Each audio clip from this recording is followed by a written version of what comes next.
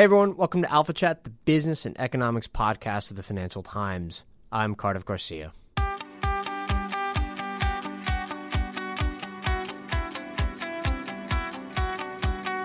On the show this week, my colleague Izzy Kaminska of Alphaville takes the reins and interviews Robert Lustig, a pediatric endocrinologist at the University of California.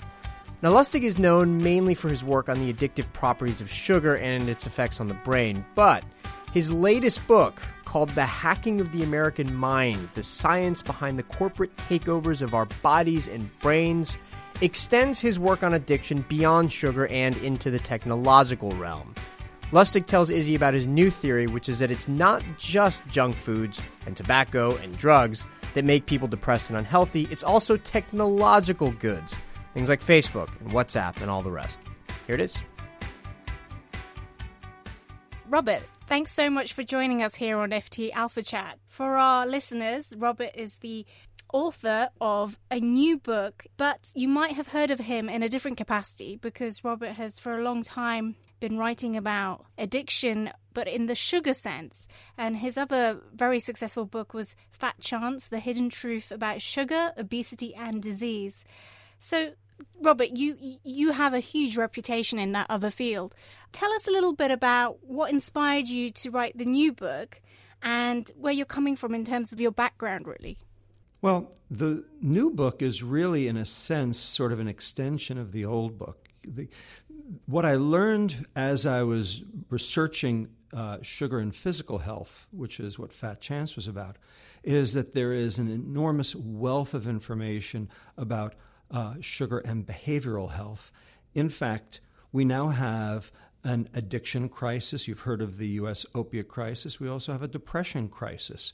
And the question is, what role did sugar play? And as I looked into this question further and further, it became clear that it wasn't just sugar. It's just that sugar was the cheapest of all of the addictions. In fact, we actually are now addicted to technology and drugs, sleep deprivation, and many other things that are driving our brains to lengths that have never been seen before, leading to a tremendous amount of unhappiness.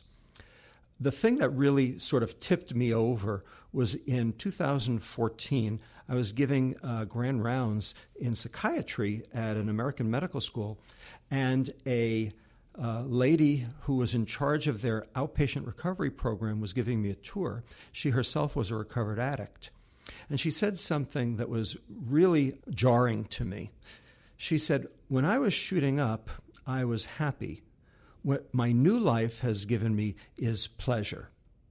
And I thought to myself, well, that's exactly wrong. She's got it completely turned around. And so I asked a few psychiatry friends, and they said, oh, yeah, we see this a lot. And from my own clinical experience with kids with obesity, I had heard similar things to that as well. And then a couple of weeks later, I was talking to my sister-in-law who ran the help desk at Pillsbury, popping fresh dough and, crescent rolls and what have you. And she told me about a gourmet club that she belongs to where one of her friends had just had bariatric surgery, and the lady said to her, "You stay so nice and slim. How do you do that?" And my sister-in-law said, "Well, I just don't eat when I'm not hungry." She says, "Eating for hunger, eating's for happiness." And indeed, this dichotomy, this, shall we say, mistake, seemed to be so pervasive. And I knew the neuroscience behind dopamine and serotonin, the pleasure and the contentment neurotransmitters, and it basically just begged for this book to be written. So, of course, when you're not writing books, you are a professor of pediatrics at the division of, I can never say this word, endocrinology at the University of California. But you say, obviously, that you have a background in neuroscience as well. But right. You have so many different educational backgrounds. How did it all come together? Well, all I can say is I'm a person who remains open to new ideas. A lot of people, they form their ideas and they're very closed-minded about them. I'm not. my colleagues here at UCSF are big thinkers. Everyone here is interested in more than just their one little field. And that's how you make big contributions, is by knowing various things. And we have a saying at UCSF, in God we trust, everyone else has to produce the data. So we don't take anything at face value. And so when something provides what we would call cognitive dissonance, that is, you're told one thing, but you experience or view another, usually there's something else going on. And clearly with the obesity crisis, with the inability for anyone to be able to diet and exercise and actually lose weight and keep it off, something else had to be going on. And so in the process of investigating that, from a research standpoint, it became very clear that number one, insulin was the bad guy, not the calorie. We are doing our best now to try to kill the calorie as a unit of measure of metabolic disease. And the other thing we learned was that sugar was the thing that drove that insulin. And, all the data that has come out since has supported that. In terms of this new idea, it was basically dopamine driving the train in terms of reward and pleasure, and serotonin being the contentment neurotransmitter. And the question there was, what's going on there? And we are told that our new life, our technology rife society, and our processed food consumption culture provides us happiness. It does no such thing. For our listeners who may not know your background on the sugar stuff, perhaps just give us a little summary of how you approached that entire sort of world, because it was quite controversial what you were proposing versus the established theory. If I'm correct, the established theory was that fat was the bad guy, not the sugar. Well, here's the thing you need to know. The fat hypothesis was a put-up job. Two Harvard School of Public Health scientists, Fred Stair and Mark Hegsted. Stair was the chairman of the Department of Nutrition. Hegsted was his assistant, who became the head of the U.S. Department of Agriculture, were paid off in 1965 by the Sugar Association to produce 2 review articles that exonerated sugar and fingered saturated fat as the bad guy in heart disease. We have the paper trail. We have the smoking gun.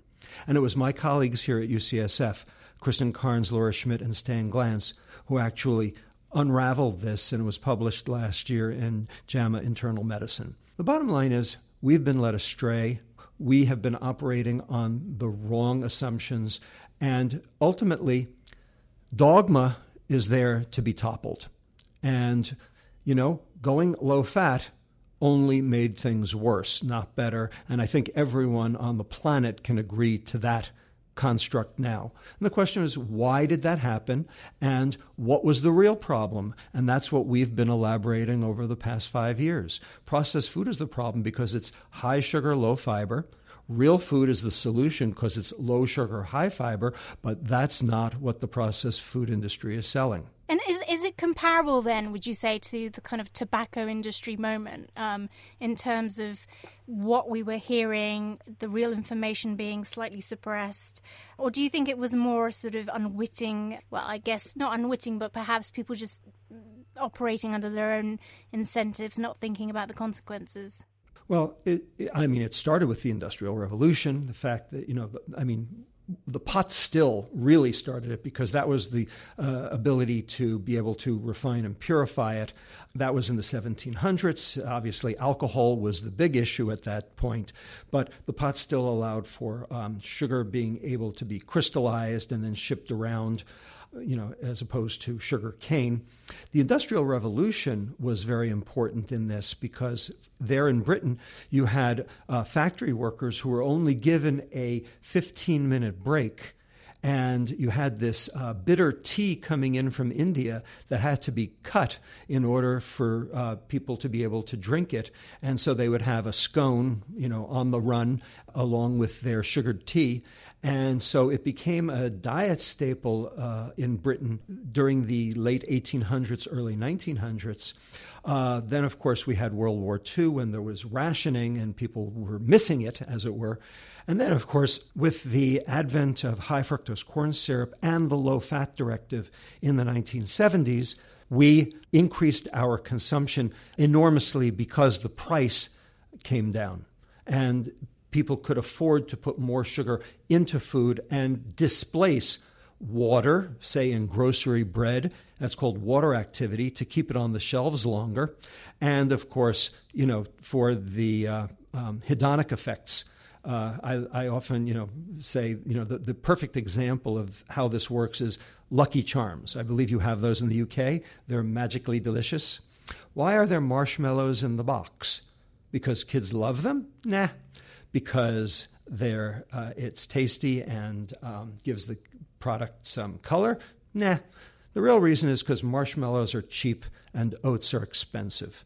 They take up room in the box. They can put less money into the box and sell it for more. It's a great business strategy.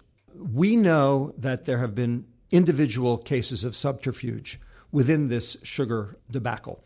For instance, payoffs from companies like Coca-Cola and others to public health organizations to suppress information that sugar might be harmful. Back in 2015, the funding of this thing called the Global Energy Balance Network that was exposed by the New York Times, that was basically to get us to think that really the problem with obesity was a lack of exercise.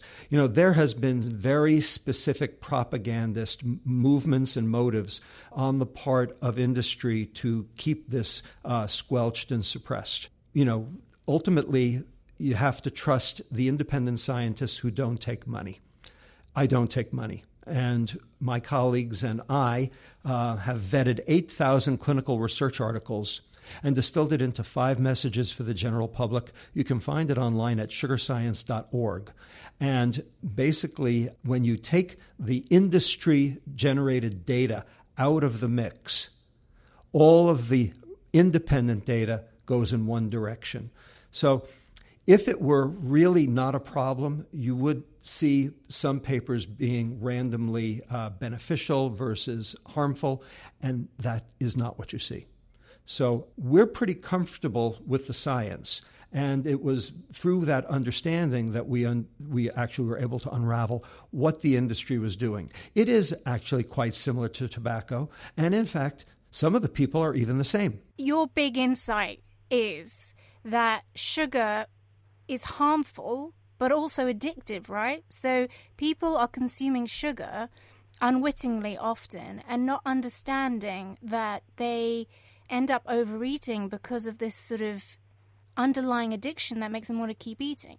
And this is why you have, this idea that obese people are responsible for their own, size is just not true, because so often you hear people saying, I just can't lose weight, and people dismiss it. But you are saying there is an element of truth here. Well, it is true that is the case. The question is sugar toxic? And the answer is it's like alcohol. So a little alcohol is not usually a problem. We have an innate capacity to metabolize alcohol up to approximately 25 grams per day. And it will do little harm. So for a woman, that might be, 1 glass of wine. For a man, that might be 2. And if you stay below your threshold, your liver is very adept at being able to deal with that. But your liver has a limit. And if you go over that limit, then you start seeing problems. And I don't have to, explain the problems of alcoholism to you. The question is, does sugar have a similar limit, and does it cause similar problems? And the answer is absolutely. In fact, sugar and alcohol have about the same threshold before you start seeing liver fat accumulation, insulin resistance, and ultimately scarring and cirrhosis of the liver. We actually now have the data that shows that if you take the sugar out of kids' diets and substitute it with starch so that there's no weight loss, no change in calories, their metabolic health improves markedly and the liver fat reverses. and the insulin resistance that causes the type 2 diabetes and the heart disease goes away, and the lipids that cause the heart disease disappear. So we now can reverse the toxic effects of sugar by restricting it to a rational amount. And a rational amount is about 10% of calories, which is what the USDA and the WHO have suggested. The problem is currently our median is double that, and there are some people who are quadruple that. And that's the problem. And the question is, where are they getting that from? Half of it's from things that you would identify as, soft drinks, desserts, candy, cakes, ice cream, pies. The other half is hidden in foods you didn't know had it, such as tomato sauce, barbecue sauce, yogurt, hamburger buns, hamburger meat, salad dressing. The fact is that because there are 56 different names for sugar, and they use all of them specifically to disguise it, even if you cut back on the things you knew were a problem, you'd still be double over your limit. That has to be fixed, and it can't be fixed at a personal level. That has to be fixed at a systemic level. Yes, and in terms of the high fructose corn syrup, what specifically is so much worse about that compared to, say, other types of sugar? Because you focus quite a lot on that. There's a now very famous YouTube video of yourself that went viral in which you kind of explain all these things, and you focus quite a lot on the high fructose corn syrup. The studies that pit high fructose corn syrup against sugar actually show no metabolic difference. They're equally bad in terms of what they do long term. The reason high fructose corn syrup is worse is because it's cheaper.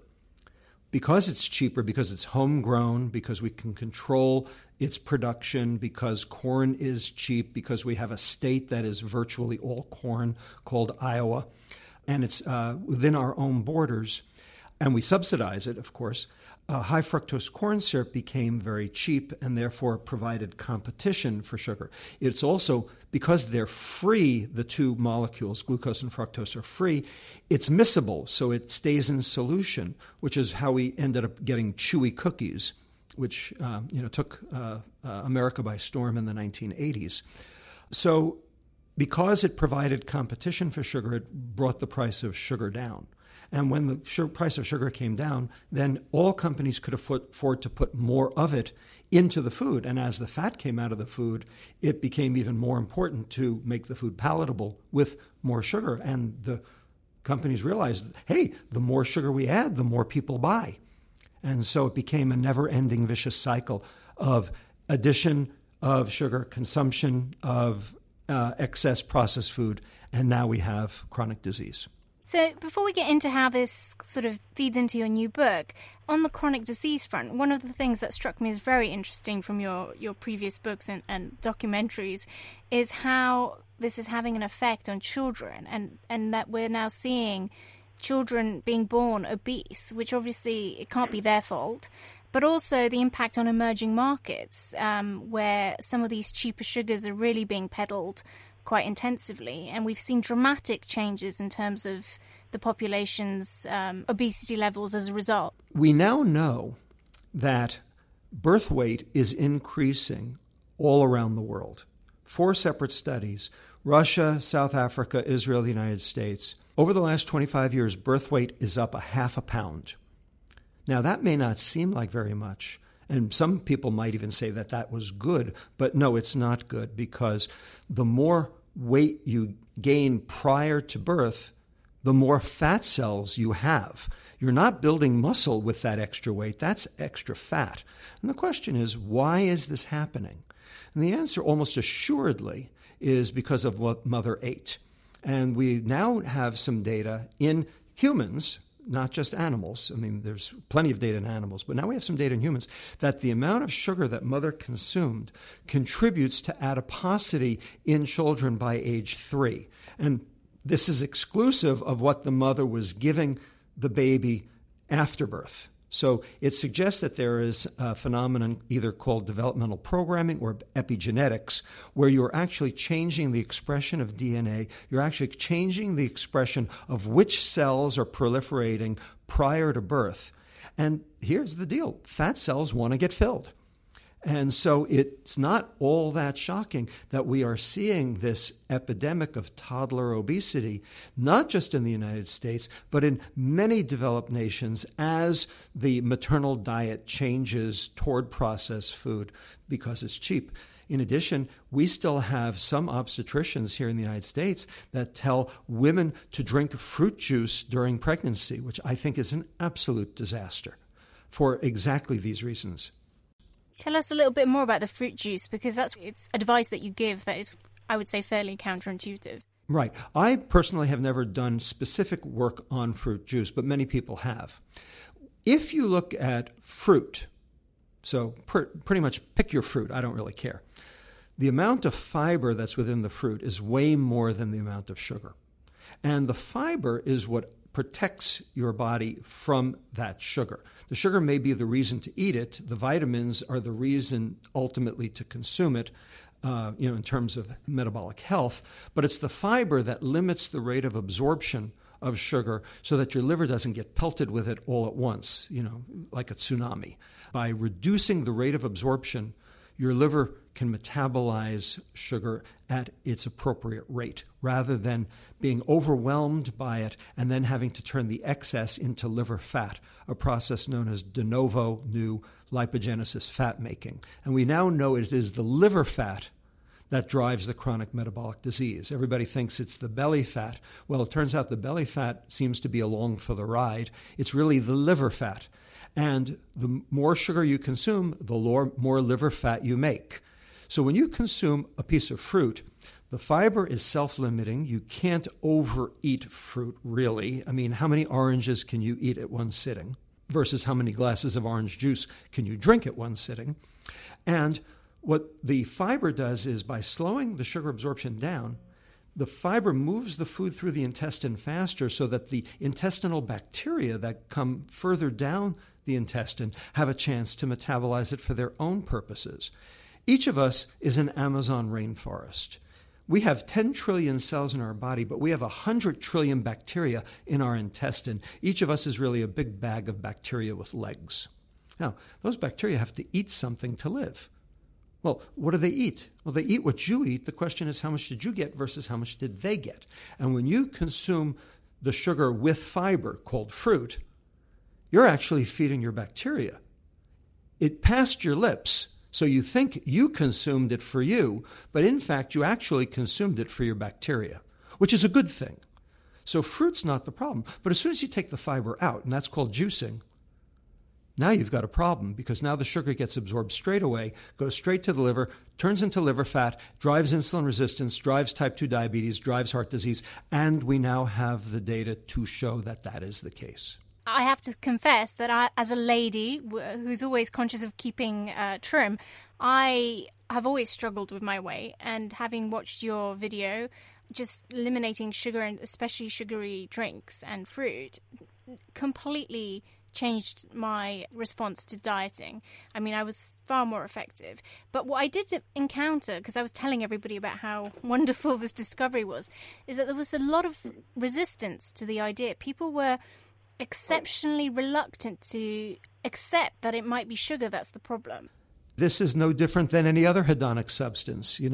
When we told people that gasoline was the problem, how did they respond? When we told people alcohol was the problem, how did they respond? Hedonic substances are hedonic for a reason. And if you tell people that there's a problem, you're going to get a backlash. There's no doubt that, people said, you're not taking my sugar away from me. Don't tell me what to eat. Get government out of my kitchen. The question is, can society afford everyone's addiction? When the Nature comment in 2012 came out called The Toxic Truth About Sugar, my colleague Laura Schmidt and I got a few very, very vitriolic hate mail letters. Other than that, It's really been reserved to the food industry who've said, well, Dr. Lustig, he's been thoroughly discredited, things like that. Things they wish were true. And they figured if they say it often enough and loud enough, maybe it would become true. Well, here we are. It's 5.5 years later. I'm still standing. And, the data are being highly supportive of the idea that sugar indeed is toxic, abused, and also a detriment to society.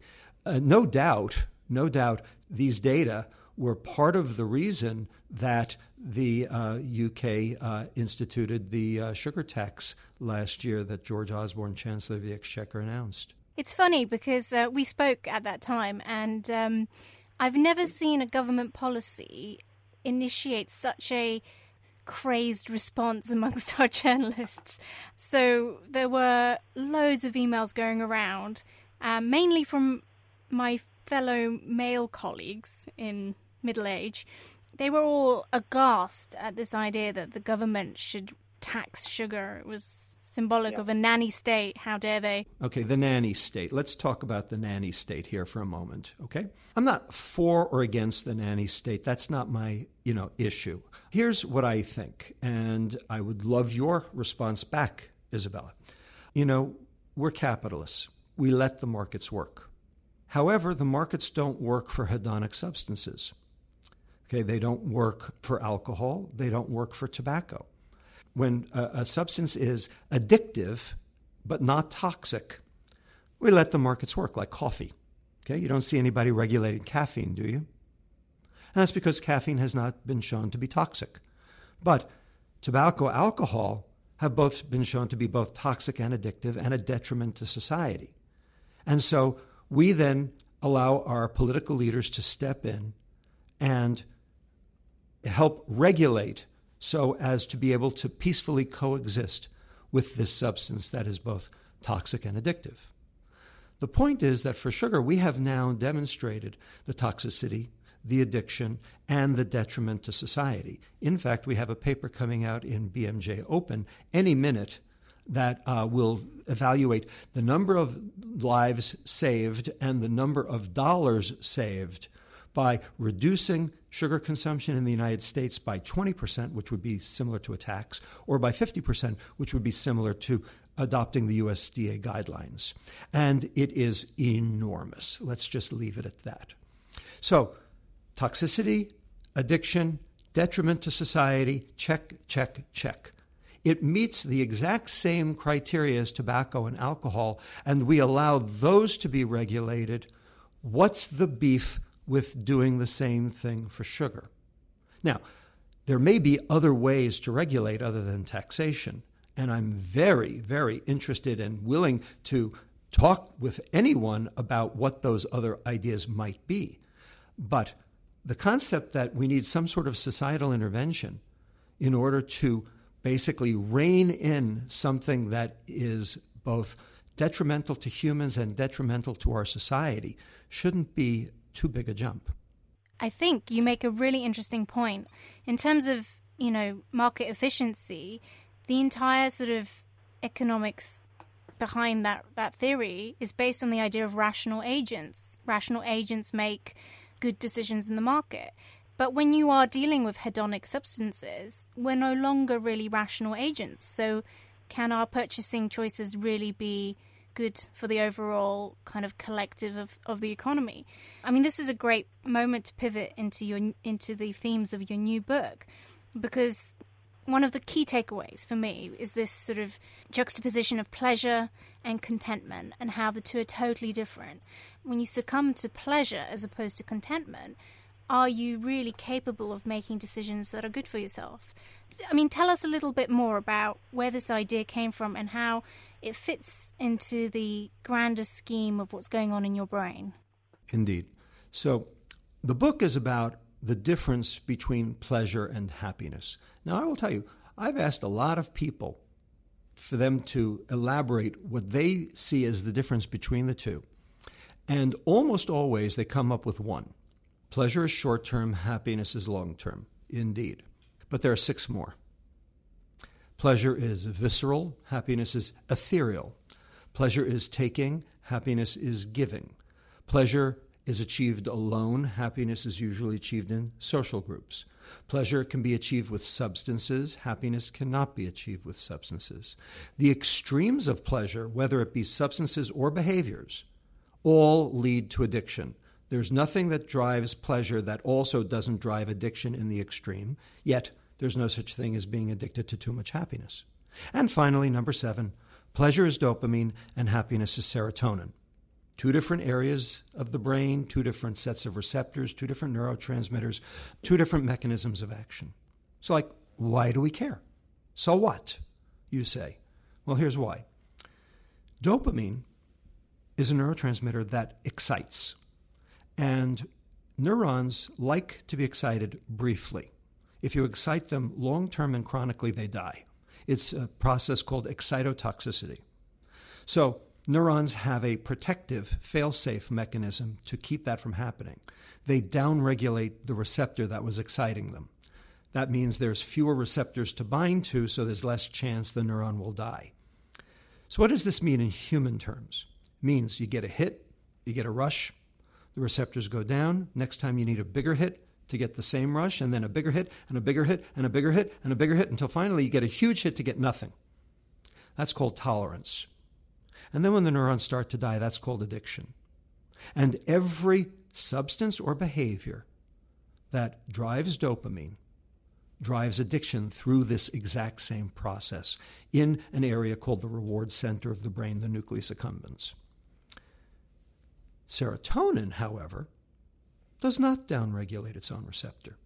It's an inhibitory neurotransmitter at the contentment receptor called the 1A receptor, serotonin 1A receptor. So you can't overdose on too much happiness. But there's one thing that downregulates serotonin, dopamine. So the more pleasure you seek, the more unhappy you get. Then throw a little stress on top, which downregulates the serotonin receptors, and you can see how the seeking of pleasure because of stress, which is what our society now is, does everything it can to reduce our happiness and explains why we have so much atypical depression now in our society, which has been viewed in virtually every study of happiness there in the US, in the UK and in the US. You can look at the Million Women study, you can look at the Whitehall 2 study, it's all there. So the question is, why is this happening? Well, the answer is because industry wants it to happen. What they've done is they've confused and conflated the concepts of pleasure and happiness together, telling you you can buy happiness if you buy this product. Okay? Perfect example, of course, was Coca-Cola's Open Happiness campaign. How about the Happy Meal? How about Happy Hour? And we can go on and on. Pharrell Williams' song, Happy.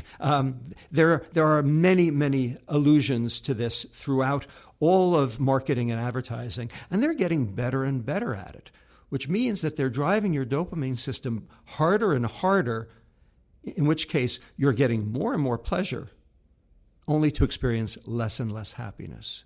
And the problem is, this is completely, totally, absolutely legal. It is well within their confines. It has been codified here in the United States by our Supreme Court, and this ain't turning around anytime soon. And now we have even a new thing. It's called technology. Our cell phones, slot machine in your pocket, variable reward, specifically designed to give you that jolt of dopamine.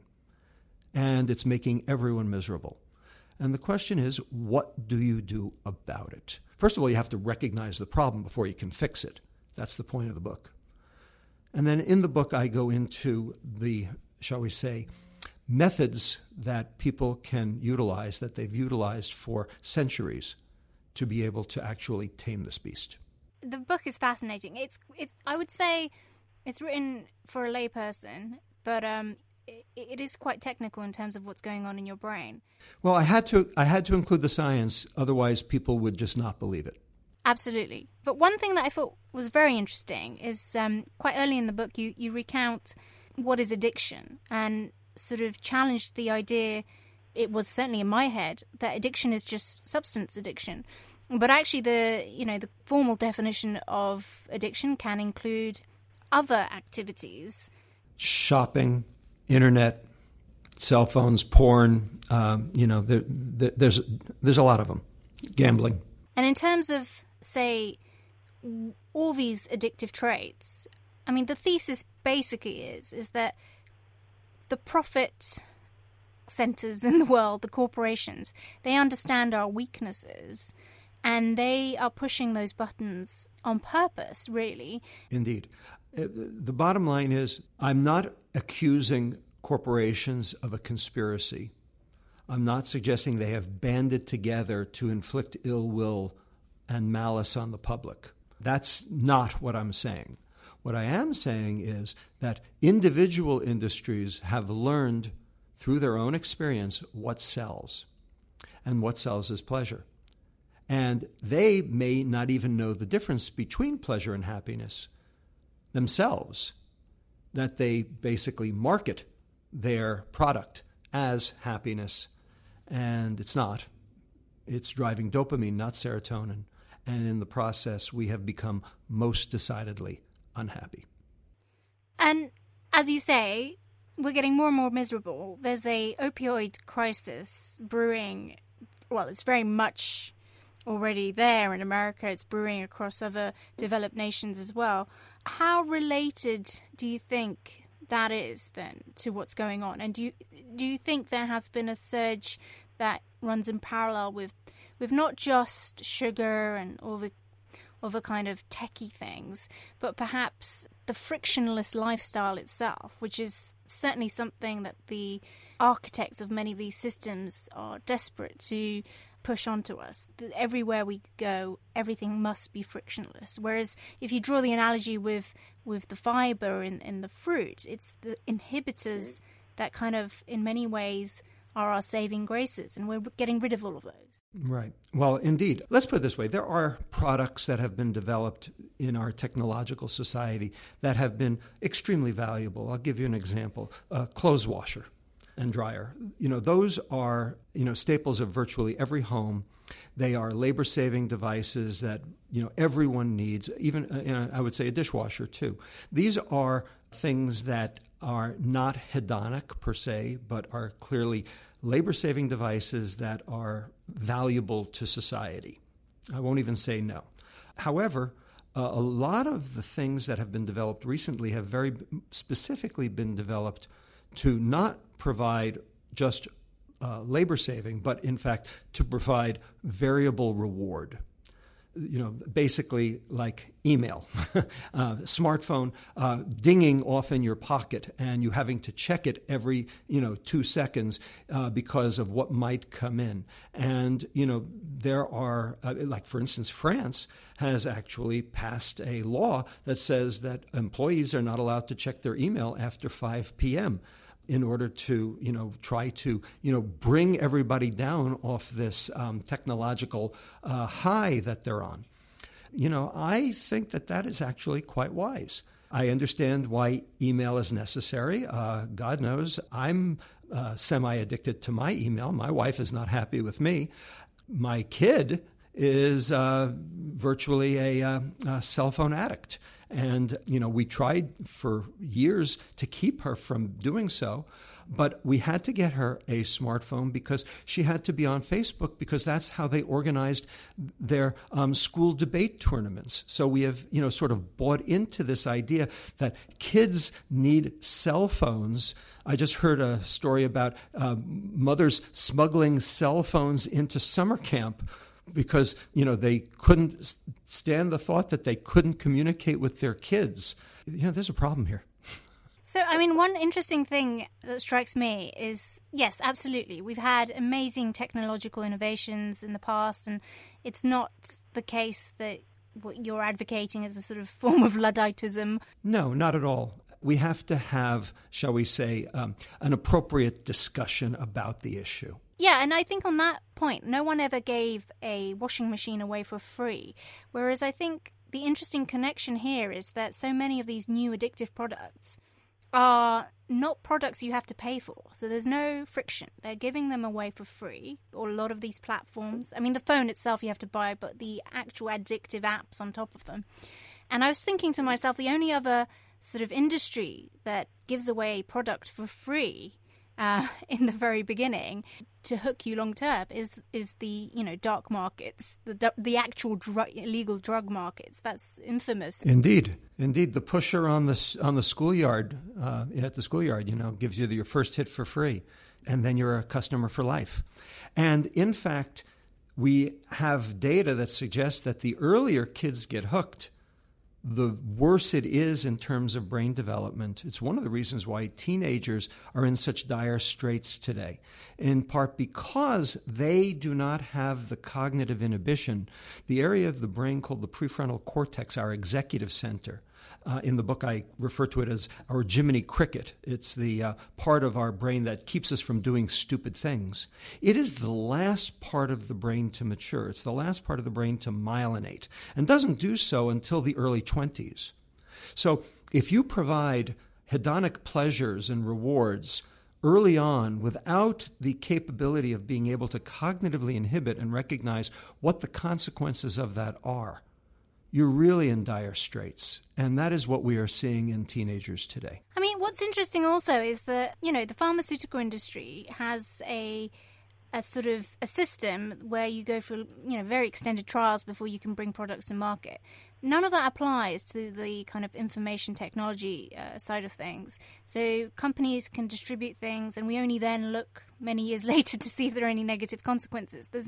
Society doesn't seem to have a kind of check and balance on that front. So what do you think should be done? And how best to communicate the costs of all this to, say, public officials? Well, we're doing that.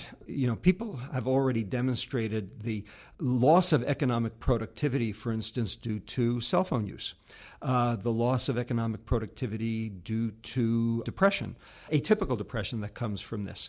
So, it's both sides of the ledger. There's the positive side of the ledger that's being affected. Type 2 diabetes is affecting the positive side of the ledger in the fact that people with type 2 diabetes spend their whole day in the bathroom peeing their brains out, and they're not doing their job.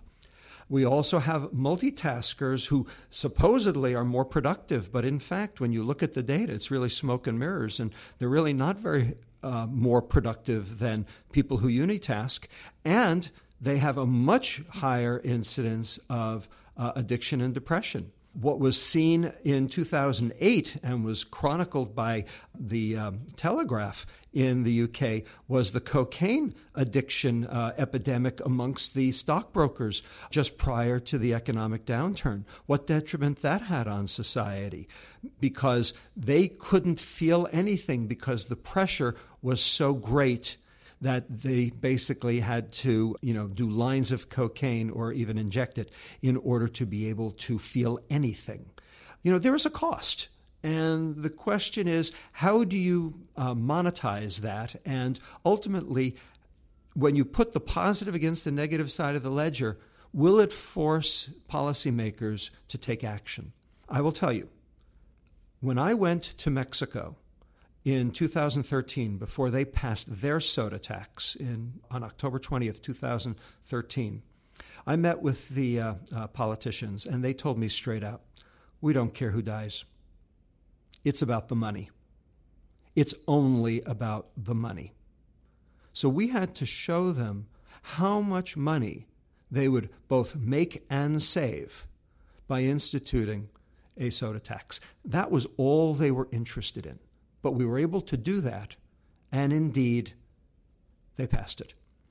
Our BMJ article will demonstrate the same thing for America and how much money and lives will be able to be saved and what productivity will do. So we are very comfortable with the idea that this is the way to go forward. Let's have that economic discussion. But everything has to be on the table. For companies or industries to say, we're exempt, or how dare you, invoke this nanny state mumbo jumbo on us, is really defeating the purpose.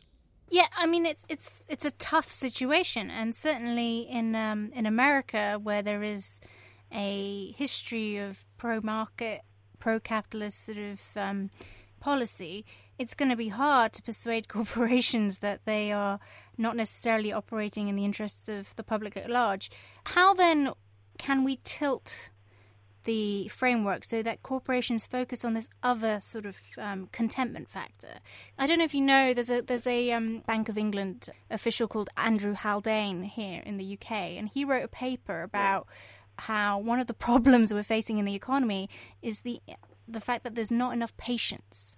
We're all losing patience, and we need to have more long-term thinking in the economy if we're going to really adjust the productivity crisis. The bottom line is there's this thing called the Wall Street Quarterly Report, and every publicly traded company's got it.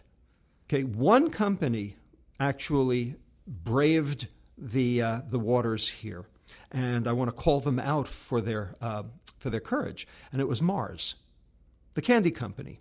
You know, Milky Ways, M&Ms, Snickers. Okay, sugar's their stock in trade. Yet they were the first ones to come out and actually support the United States Department of Agriculture dietary guidelines to reduce total sugar consumption. Now, that has to affect their business. Yet they were able to come out and say this, that we needed to cut back because they understood the effects this was having on not just health, but on the entire U.S. economy. And why was Mars the only one to do this? And the answer is very simple. Your listeners know the answer. They're privately held. You can't buy stock in them. They don't have Wall Street quarterly reports. They can afford to take the long view. And Fred Mars is getting old. You know, they want to be on the right side of this for history. Well, guess what? In the midst of all of the global energy balance network and the payoffs to public health officials around the United States, on February 23rd, Coca-Cola also agreed that sugar was a problem and that we needed to do something about it, and agreed to the 10% USDA guidelines. This is one of the reasons that Coke cans have been shrinking from 12 ounces to 8 ounces, is very specifically to try to, at least in some fashion, at least put a step forward to try to limit consumption.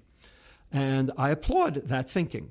So it is not crazy, and it is not impossible that we could engage companies at a grand level to be able to do something to reduce consumption of hedonic substances.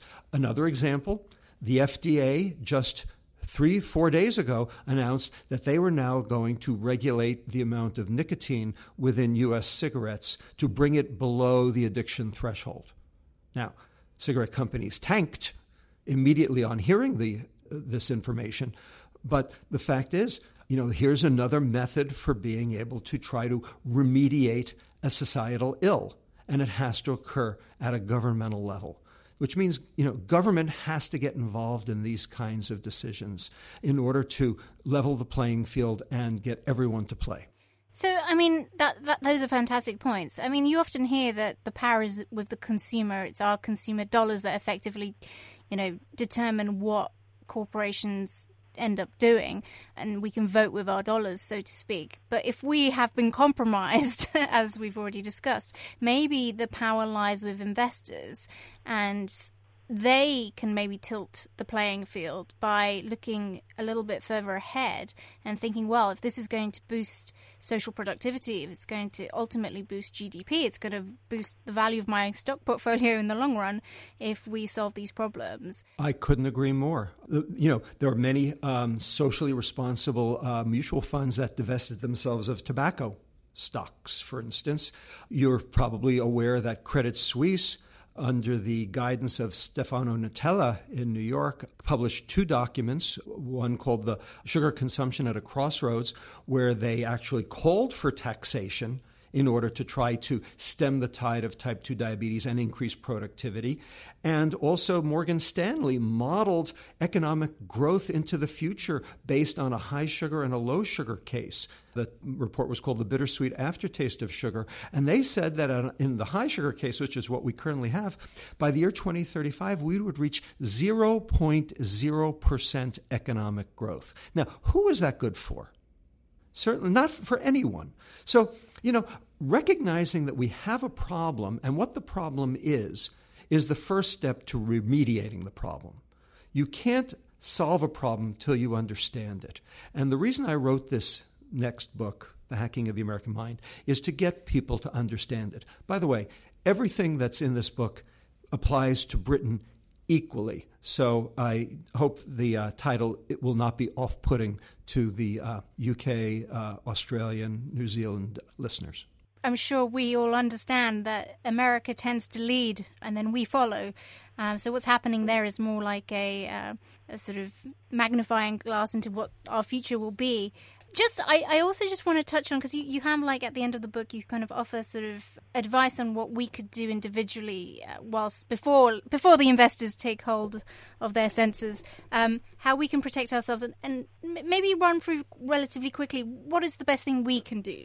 Ultimately, it's all biochemical. Okay, biochemistry is behavior. Okay, that behavior is the readout of your biochemistry. And what we are seeing is we're seeing dopamine going full force and serotonin being tanked.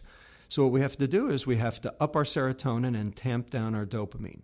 And there are 4 things that your mother taught you, and all 4 of them are clinically effective and proven to work, and we have the neuroscience, the neuroimaging, and the prospective clinical trials to show that all of them work. And I can sum them up. 4 words, the 4 C's. Connect. Interpersonal connection, and that means eye-to-eye connection. You have to actually see the person in order to be able to connect. And the reason is because you have a set of mirror neurons in your brain connected to your empathy center, and empathy is required for serotonin production and serotonin receptor activation. So you have to actually view the person. So visiting a sick friend, okay, as an example. The question is Facebook connection? And the answer is, not only is it not connection, it is actually rewarded as dopamine, and it is one of the things driving teenage depression today, especially in girls. Second C, contribute. And that doesn't mean contribute to your bank account. It means contributing to something outside of yourself, contributing to the greater good, if you will. And it can be volunteerism, it can be altruism, it can be philanthropy, it can be providing a good workspace for your workers so that they can be productive and happy, actually feeds back on you. There are many ways to do it. The third C, cope. And I can sum those up in 3 terms: sleep, mindfulness, and exercise, all of which up serotonin and tamp down dopamine and can actually alleviate depression. And then the last one, number 4, the big one, the pièce de résistance, cook for yourself, your friends, your family, because there are 3 items in food that have to do with happiness. 2 that up them and 1 that downs it. The 2 that up it are tryptophan and omega-3 fatty acids. Tryptophan is the rarest amino acid, comes in eggs, fish, poultry. Omega-3 fatty acids in marine, wild-caught fish, and also flax. They stabilize neuronal membranes, increase serotonin availability because it's the substrate for serotonin production. And then the one that's bad, the one that sends serotonin down, is fructose. Fructose specifically drives down serotonin as it drives up dopamine. Again, the hit of pleasure, but ultimately unhappiness. Well, processed food is low tryptophan, low omega-3s, high fructose, low fiber. Real food is all the opposites. Real food works. Sitting down with your family is connection, it's contribution, and it's coping, all the above. So my family sits down to dinner, to a home-cooked meal, every single night. I've got a 17-year-old who's got a zillion things to do. I've got an 11-year-old who's got a zillion things to do, and we all make it home for dinner, and we turn the TV off during dinner. It's a great way to start. Exactly what my mother used to insist on as well. So you're right. It's exactly what your mum would tell you. But you allude to it in the book as well. But when you were recounting all those points, it did strike me that they also seem to echo very much what we might a connected religious sort of ideology, there is an element of kind of religious wisdom that complement those points. Indeed, religion actually affects both serotonin and dopamine. When it affects serotonin, it affects contentment because of being the connection and being part of a whole. And it doesn't matter what the belief is. It's not like one religion has a leg up over any other. It is the interpersonal connection that makes religion work. However, when religion ups your dopamine, that actually leads to zealotry and problematic behaviors within religion. This was evidenced when we started treating Parkinson's patients with L-Dopa, and they actually would end up having religious schizoidal breaks because of the increase in dopamine. So religion is a double-edged sword, as it were. When used properly, can certainly up your contentment and happiness, and when used improperly, can sometimes foment the exact opposite.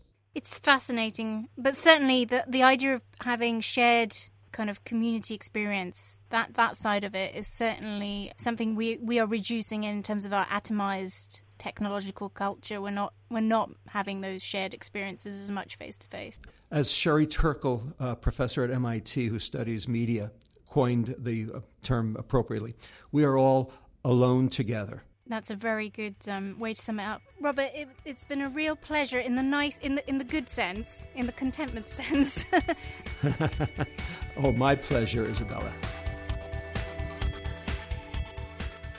And that is all the time we have for today. Thanks to Izzy for hosting. You can give us a call at 917-551-5012 or email us at alphachat@ft.com to leave us feedback. You can go to ft.com/alphachat to get show notes for this episode and all other prior episodes. Leave us a rating or a review on Apple Podcasts, formerly at iTunes. We really appreciate this, and it helps other people find out about the show. Izzy is on Twitter at Iza Kaminska. Thanks to our listeners. We'll see you here again next Friday for another episode of Alpha Chat.